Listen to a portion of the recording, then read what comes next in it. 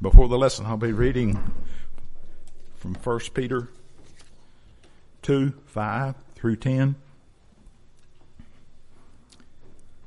Ye also, as lively stones, are built upon a spiritual house, a holy priesthood, to offer up spiritual sacrifices acceptable to God by Jesus Christ.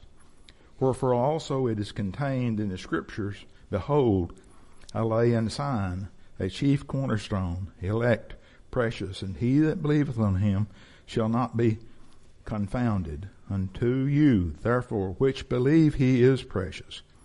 But unto them which be disobedient, the stone which the builders disallowed, the same is made the head of the corner, and a stone of a stumbling and a rock of offense, even to them which stumble at the word, being disobedient, whereunto also they were appointed. But ye are a chosen generation, a royal priesthood, and holy nation, a peculiar people, that ye should show forth the praises of him who hath called you out of darkness into his marvelous light, which in times past were not a people, but are now the people of God, which had not obtained mercy, but now have obtained mercy.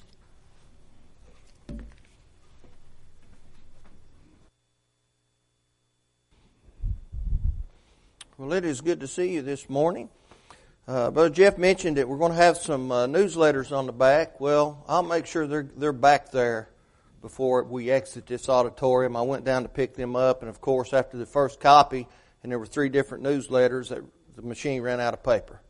And so the whole time I was gone, it didn't do anything but sit there. So I'll go down. Hopefully it won't run out of a whole ream of paper between now and then. But I'll make sure that it's there, and be sure and grab those newsletters. Talks about the Indonesia work, the Hungary work, and the International Gospel Hour we support. This morning my sermon is going to be just a little bit different. Normally I preach an expository sermon in which we primarily stay in a particular text and we try to tear it down, break it apart, learn what we can learn from it.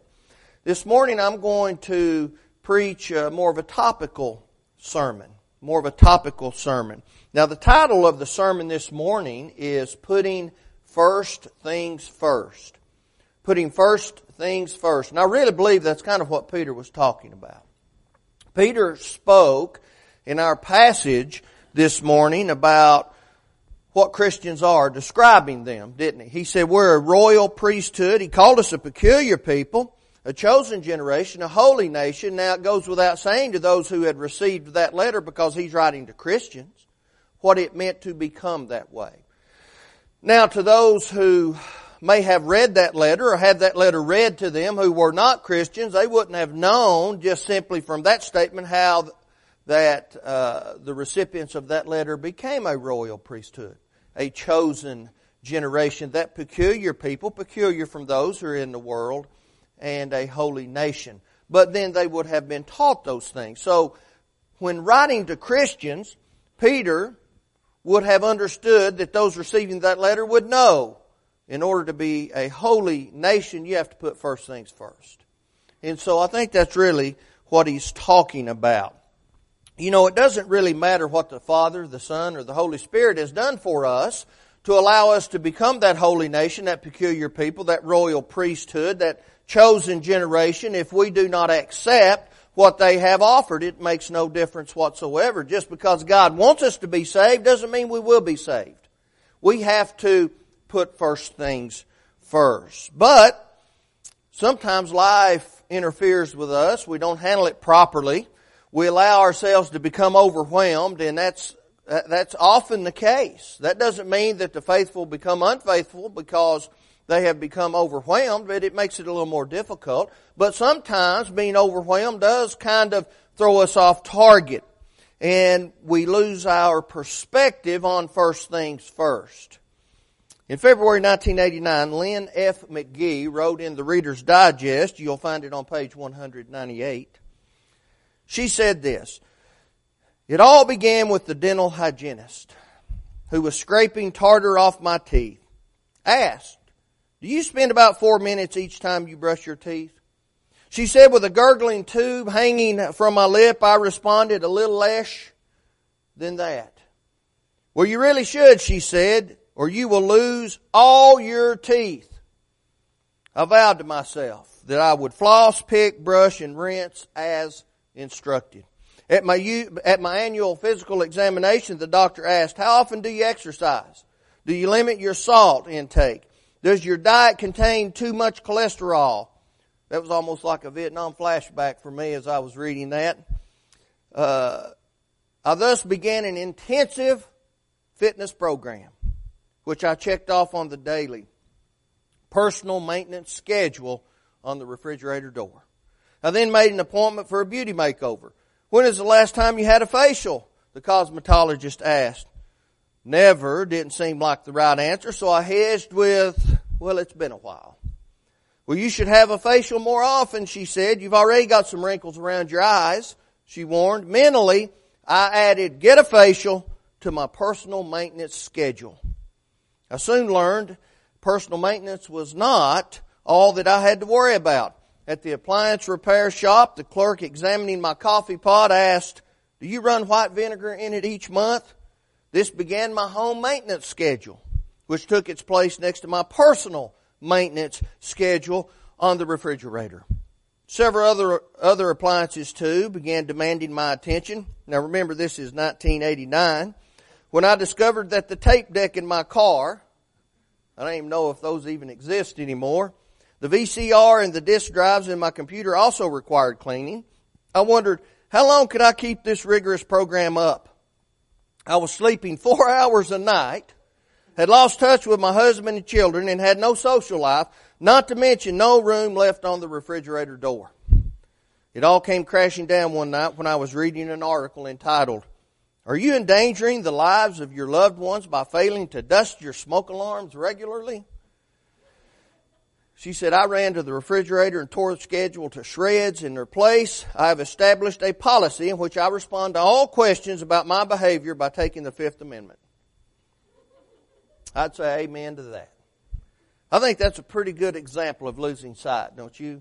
Let's take care of our health. Absolutely, listen, brethren, let's take care of our health. I need to do a little better job.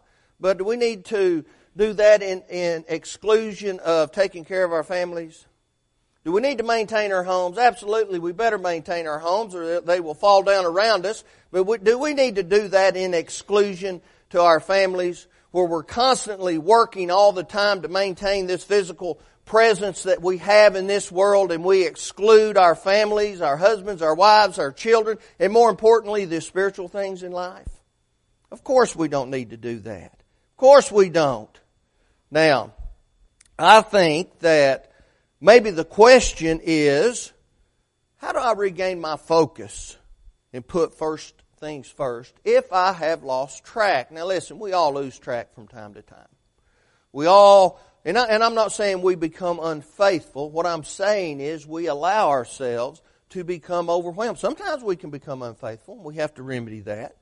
But I believe God has asked us to understand things about yesterday and today so that we can maintain our focus tomorrow and continue on through time. Now, to accomplish our goals for that better tomorrow, and I think we're looking at the eternal tomorrow, we need to put first things first. Now, to do that, we need to learn some things about ourselves. That's our first point. We need to learn some things. The first thing that God wants us to learn, I believe, is we must have dedication. We must have dedication. How are we going to put first things first if we're not dedicated to the first things? Right? Then we're going to easily be thrown off track. Have you ever seen anyone or spoke to someone, or you may be this kind of person, because I have often been this kind of person. You become easily distracted. Something's on your mind. Something else grabs your attention. And all of a sudden you've got 50 things that have been started but nowhere near completed. You ever been that person? I've been that person before. And so we have to learn dedication, not just in this physical world, but in our spiritual lives. We have to learn dedication. We have to put that first. I think Peter underscored the dedication to his readers that they had to have and to maintain what they were doing as faithful Christians. It's not enough to gain it, you have to keep it, right? If we want to do well financially in this world, it's not enough to make some money. We have to be able to keep some money, don't we? Put a little money back. Build that money into a business or whatever the scenario may be. We have some business owners here, and they have to be able to operate their business. It's not enough to be able to make enough money to pay the help today. We have to be able to pay ourselves. We have to be able to pay our vendors. We have to be able to pay our taxes. We have to be able to do a whole lot of things. And that's just the physical part, right? Financially. Well, what do we have to do spiritually? We have to be able to maintain. It's not enough just to gain salvation. We have to maintain salvation. And I think that's what Peter is talking about. Paul spoke of dedication, didn't he? Romans chapter 12, verse 1. He said, I beg you therefore, brethren, by the mercies of God, that you present your bodies a living sacrifice, holy, acceptable to God, which is your reasonable service. That's dedication, isn't it? That's dedication. It's reasonable for God to ask us to be dedicated. We need to learn that about ourselves. Am I dedicated? Do I have the dedication that God wants me to have?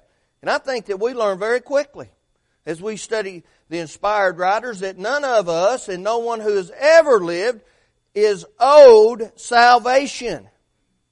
We're not worthy as far as God owing us something. We're worthy of salvation because God has put forth a plan for us to be justified. But we're not owed that.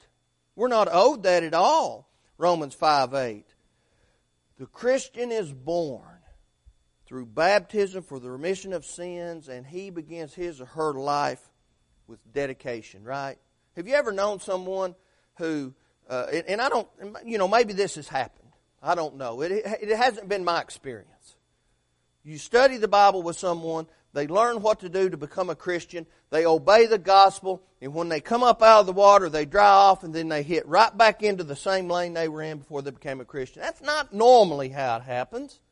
Now, that may happen a little later on, right? That may happen a little later on. But once you're born again spiritually, you're dedicated, aren't you? You're dedicated. You want to be dedicated. You're happy. You're on fire. Well, if we can just keep that fire, right? That's what this dedication is about. And it's hard to keep a fire, isn't it? Have you ever been camping? You ever let your fire go out? It gets cold at night, doesn't it? It gets cold. A lot harder to start a fire than it is to maintain a fire. It's a lot harder to get the car pushing when you run out of gas than it is to maintain that momentum. You get some momentum, it's a lot easier to maintain it. Dedication. That's what Peter was talking about. Maintain your dedication of being a holy priesthood, a chosen generation. It's what Paul was talking about in Romans chapter 12. Maintain that reasonable service. Now, here's what we have to keep in mind. The person who does fail after having obeyed the gospel, it's not God's fault. It's because they lacked dedication. Dedication is paramount if we're going to be pleasing to God. We see the dedication of which Paul spoke in his letter to Timothy. Notice what he said, 1 Timothy 6, beginning with verse 11. He said, But thou, O man of God, flee these things and follow after righteousness, godliness, faith, love, patience, meekness. Fight the good fight of faith. Lay hold on eternal life, whereunto thou art also called, and hast professed a good profession before many witnesses. Fight the good fight. Fight the good fight of faith. What is that? Dedication. That's dedication. If we're not dedicated, we're not going to fight a good fight of faith. You know what one of the downfalls of the Roman Empire was? They had taken over almost the known world. And what they did, they decided they would go in, and if you wanted to kind of maintain things the way they were, we'll let you do that. You pay us taxes. You want to be this type of people, you're this race of people, you're this ethnicity of people, you want to maintain your roots in that, just pay us our taxes, and you can fall under our umbrella, and we'll be called the Roman Empire. Well, do you know what happens after a while when you have 1,000 different types of peoples throughout your Roman Empire? None of them are loyal to that Roman Empire because they're doing their own thing. And then the Roman Empire does something they don't particularly care for. And then here, in about 600 years, you don't have a Roman Empire anymore. Right? There's no dedication there. There's no dedication. There's no loyalty. See, I think we could say loyalty instead of dedication. We have to be loyal to God. It isn't simply good enough to avoid sin. We have to be dedicated in our pursuit of righteousness. As we put first things first, and we learn some things about ourselves. We learn that we have to have dedication, but we also have to have separation. How are we going to be dedicated?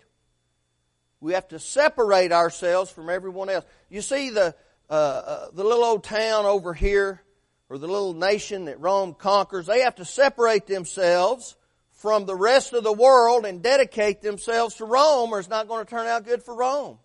Well, it didn't turn out good. What do Christians do? I need to learn. I have to have dedication, but then I have to separate myself from things that interfere with that dedication. You can't serve God and mammon, right? You can't serve the world. You can't serve God. You can't have one foot in sin and one foot in heaven. You've got both feet in sin, right? And so we have to have that separation. That means we're going to bring our way of thinking and our lifestyle into conformity with what God wants us to do. Instead of being like those who are not followers of God, we become like those who are followers of God. And we strive to be like God every single day. Are we going to be perfect? No, but we can't use that for a crutch. I've known people say, well, you're going to sin every day. Brethren, I just don't read that in the Bible. I've never read in the Bible where God said you're going to sin every single day.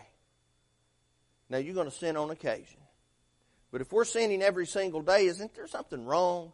Something's wrong, right? We're not progressing. You've been a Christian for 60 years and you haven't progressed to where you can't have a day where you're focused on getting to heaven. I just don't believe that. I don't believe that. That doesn't mean we're going to be perfect, but that means we better be growing in our faith so that we can get to where we need to be. If we're going to put first things first, isn't it reasonable to address those things that prevent that from happening? You know, if that's the case, and we have some things in our way, we need to address that. We need to get rid of them. We need to change those things. When we become separated from the world and we become dedicated to God, we'll be able to sanctify the Lord God in our hearts, 1 Peter 3:15. We'll be able to always give an answer to every man that asketh you a reason of the hope which is in you with meekness and fear. And you see, the apostle, he described that in chapter 2 of our passage. Separation, right? Now, when we separate ourselves, there's something else we need to understand. Our reasonable service. Throughout the Bible, talk about reason, right? Let us reason together. God gave us minds so that we can be reasonable. Are we going to avoid everyone who is not a Christian? Paul said that wasn't even possible. That's not even possible. You'd have to get out of the world, he said, to be able to do that. 1 Corinthians 5. But we don't interact with them on their level of sin, right? Jesus didn't avoid sinners, did he? He ate with them. He fellowshiped with them as far as friendship goes. He didn't fellowship them in their sin. He rebuked their sin and he shared a meal with them at the same time. See, if we're going to be able to interact with the world and fulfill the Great Commission, we have to be able to interact with people who are not Christians. We don't avoid people who are not Christians. We don't look down on people who are not Christians. We look down on the sin. We hate the sin. We avoid the sin. But the person can change. We love the person. And so we have to interact with that person, right? Separating ourselves from sin does not mean we separate ourselves from people. To put first things first, we have to learn about dedication. We have to learn about separation. And we better know about transformation. Every person in the world falls into one of two categories. You are either a conformer or a transformer. Right? And we either behave like the world or we behave differently from the world. One who has obeyed the gospel will grow and mature as a Christian, or they will become stagnant. You know what happens when something stops growing? It dies, doesn't it? Clay puts out a garden every year and a big one. When it stops growing, what happens, Clay? It's time to till it up and get ready for next year, isn't it? Till it under and keep going. Now, if I'm growing a garden, that happens about halfway through the growing season.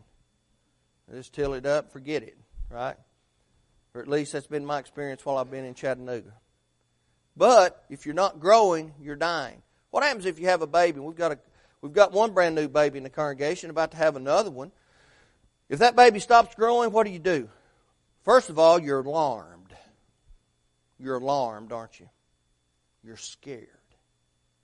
And you want to look out and find a physician to help.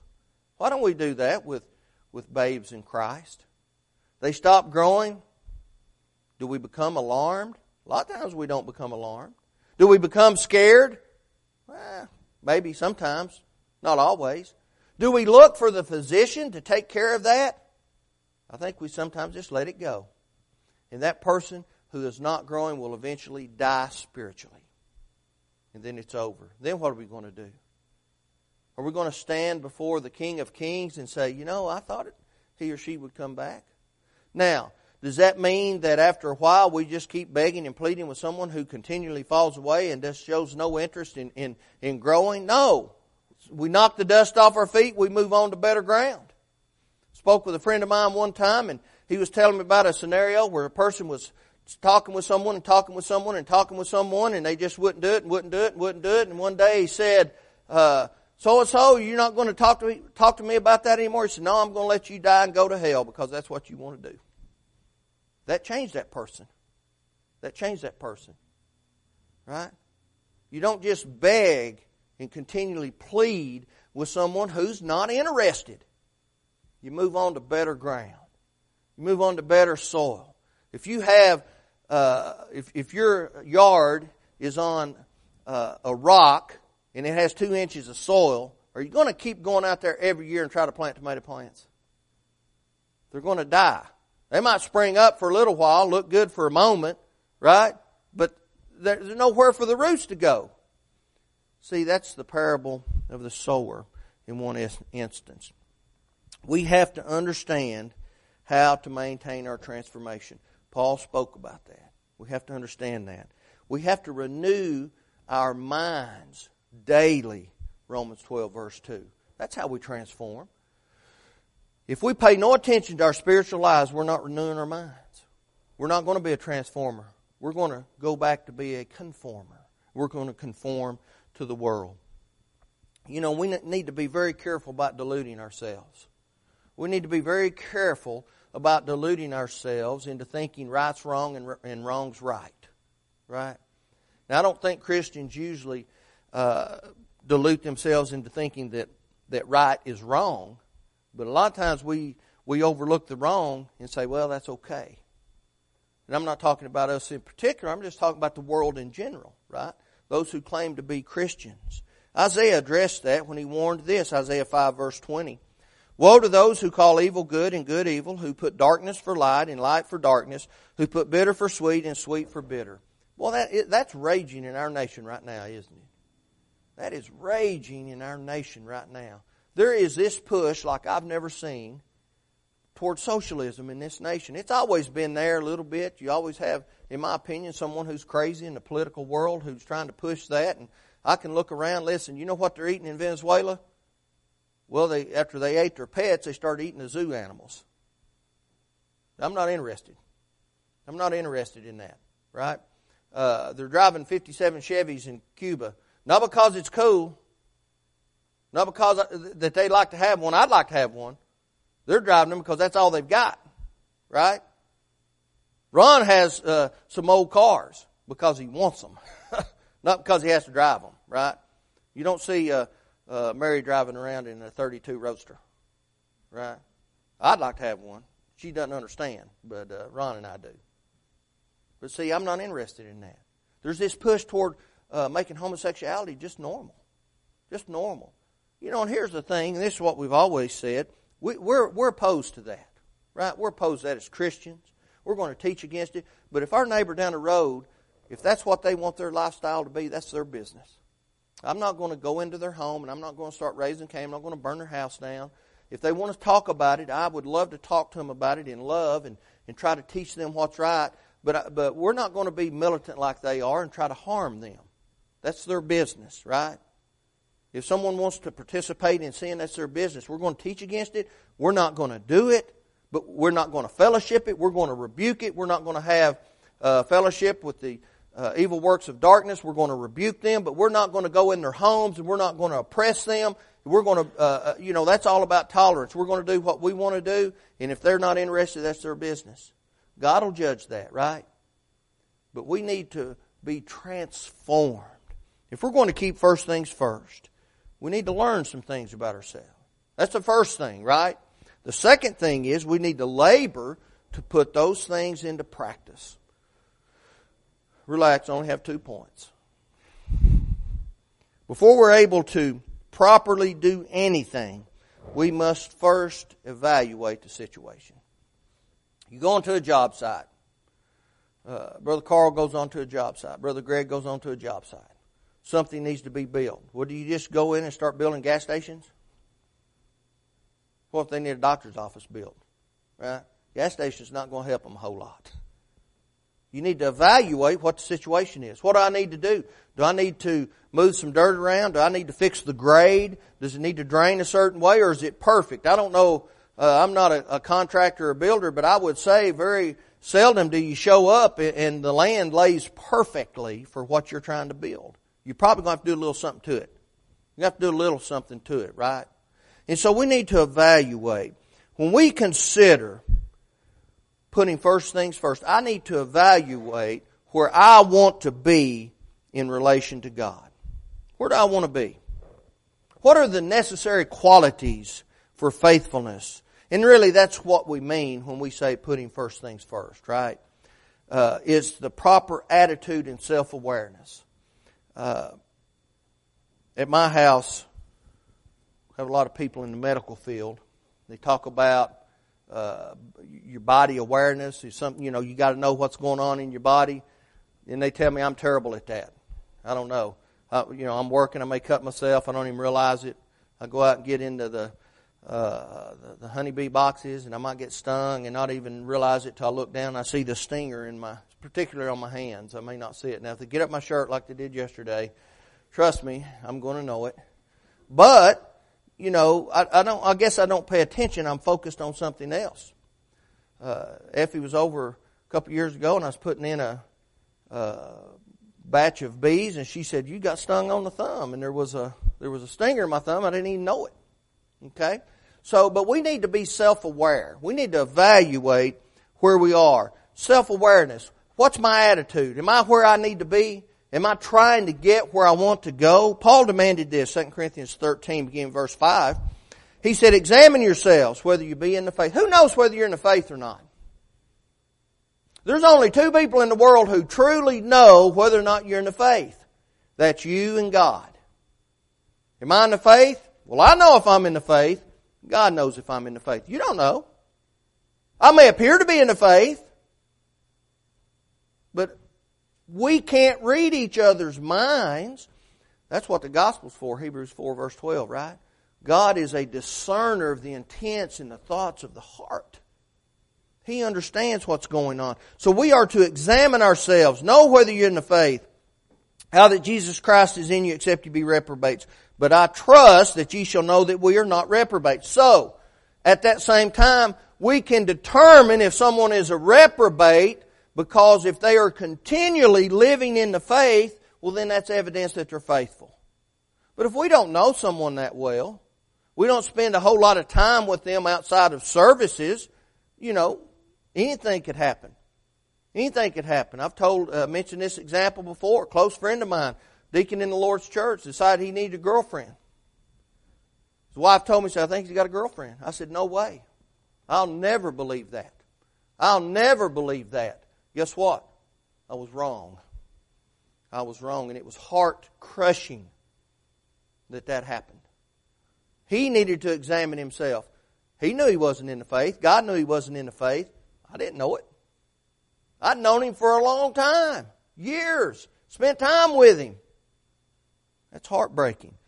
You see, Paul was having a little problem over in Corinth. You had these false apostles coming in, sowing discord, and people began to question Paul. And what Paul's talking about here is examine yourself. He said, don't examine me. Don't examine me. Examine yourself. If you'll examine yourself, you'll find out where you are in relation to God. You'll understand what I've been teaching you. You won't question me. You won't question me because you know I'm living that. So we have to examine ourselves. How can I know if I'm in Christ or not? Was my conversion the same as I read in the New Testament? There is no sinner's prayer in the New Testament. It does not exist. It is not there. Was I saved because I obeyed the gospel? Faith and repentance? Confession that Jesus Christ died, rose again, sitting and ruling over His kingdom right now? Immersion in water for the forgiveness of sins and faithful living? Is that what I did? Okay, that's the first thing, right? But that's not the only thing. How's my worship? Do I worship in the ways that God has prescribed in the Bible? We can find it all through Acts. Singing, praying, preaching, giving, taking the Lord's Supper. You know, most of the denominations of the world won't take the Lord's Supper every Sunday. They think it makes it common. But they'll collect money every Sunday. They'll collect money. They don't worry about that money becoming common, right? We need to do both. We need the money. Brethren, hey, we need the money. The preacher needs a raise. No, I'm just kidding. But we need to collect the money for the works of the church. And we need to take the Lord's Supper and honor Christ every single first day of the week. It's His day. It's His day, isn't it? We're to honor Him. So we need to check that. Am I worshiping? Am I attending properly? Am I attending properly? Do I just show up when I want to? Am I coming to Bible classes that the leadership has set aside to come to? We are to submit to those who have the rule over us. And if those who have the rule over us, which is the leadership, which is the eldership, or the men of the congregation, if you don't have an eldership, and they say, look, we're going to meet at 9:30 for Bible class. Brethren, you better be here at 9:30 for Bible class, unless you're sick and can't make it. If you're sick and can't make it, God understands, but you've examined yourself and He knows. Right? What about Wednesday night? Is that what the leadership said? Are we to submit to those who have the rule over us? Is that an expediency? Yes. Does that fall in their realm? Absolutely. So unless I'm sick and I can't make it, something terrible happens, God understands all those things, right? He understands all of that. Is my giving to the church what it ought to be? Do I give Him the leftovers? See, God wants the first fruits. We go all the way back to Genesis chapter 4, and we learn how we're to give to God. What did Abel do? He went to the flock. He got the best he had. He didn't keep it for himself. He got the best he had. He gave that to God. That was one of the problems with Israel, wasn't it? They were dragging up old blind, half-dead animals. They wasn't doing them any good, so they said, we'll give them to God. We're just going to kill them anyway. See, that's not what God expects. He wants the first fruits. Before we can labor and put into use what we learn, we have to evaluate. Then we have to cooperate. We have to cooperate. We need to help one another, right? We need to help each other put first things first in a lot of ways, right? In a lot of ways. We need to help each other bear burdens. We need to be able to help each other in the work. You know how the first church of Christ was described? Together and had all things in common, Acts 2:44. That's not some kind of socialistic, communistic kind of thing. That's because they loved each other and they wanted to help, right? They didn't have to do anything. Acts chapter 5. Christians make up the one body. And we have to have a voluntary cooperation. Each of us do different things, don't we? Just like the physical body has different things. You have a right hand, you have a left hand. Can you do things better with your right hand than you can your left hand? Well, if you're right-handed, you normally can. If you're left-handed, you can do it better with your left hand. My dad was left-handed. He could do things better with his left hand. You remember the old Atari games? He used to be so mad. We got one used somewhere, and that's set up for a right-handed person. Man, he would be so angry. I would be beating him, and he just couldn't get it right because he was left-handed. So certain things work better for certain people, right? We're able to do certain things that maybe someone else can't do. Leading singing, leading public prayer. Not everybody can do those things. Serving in some kind of a way, when we help those who are in need here, usually the men don't get together and cook a meal. We're not that great at it, right? We allow our wives to do that because they are great at it. And we want to give someone a meal that they can enjoy, not something that makes them sick and they want to throw it out, right? But we are to help each other in the work. And we're to help each other in other ways as we have opportunity, right?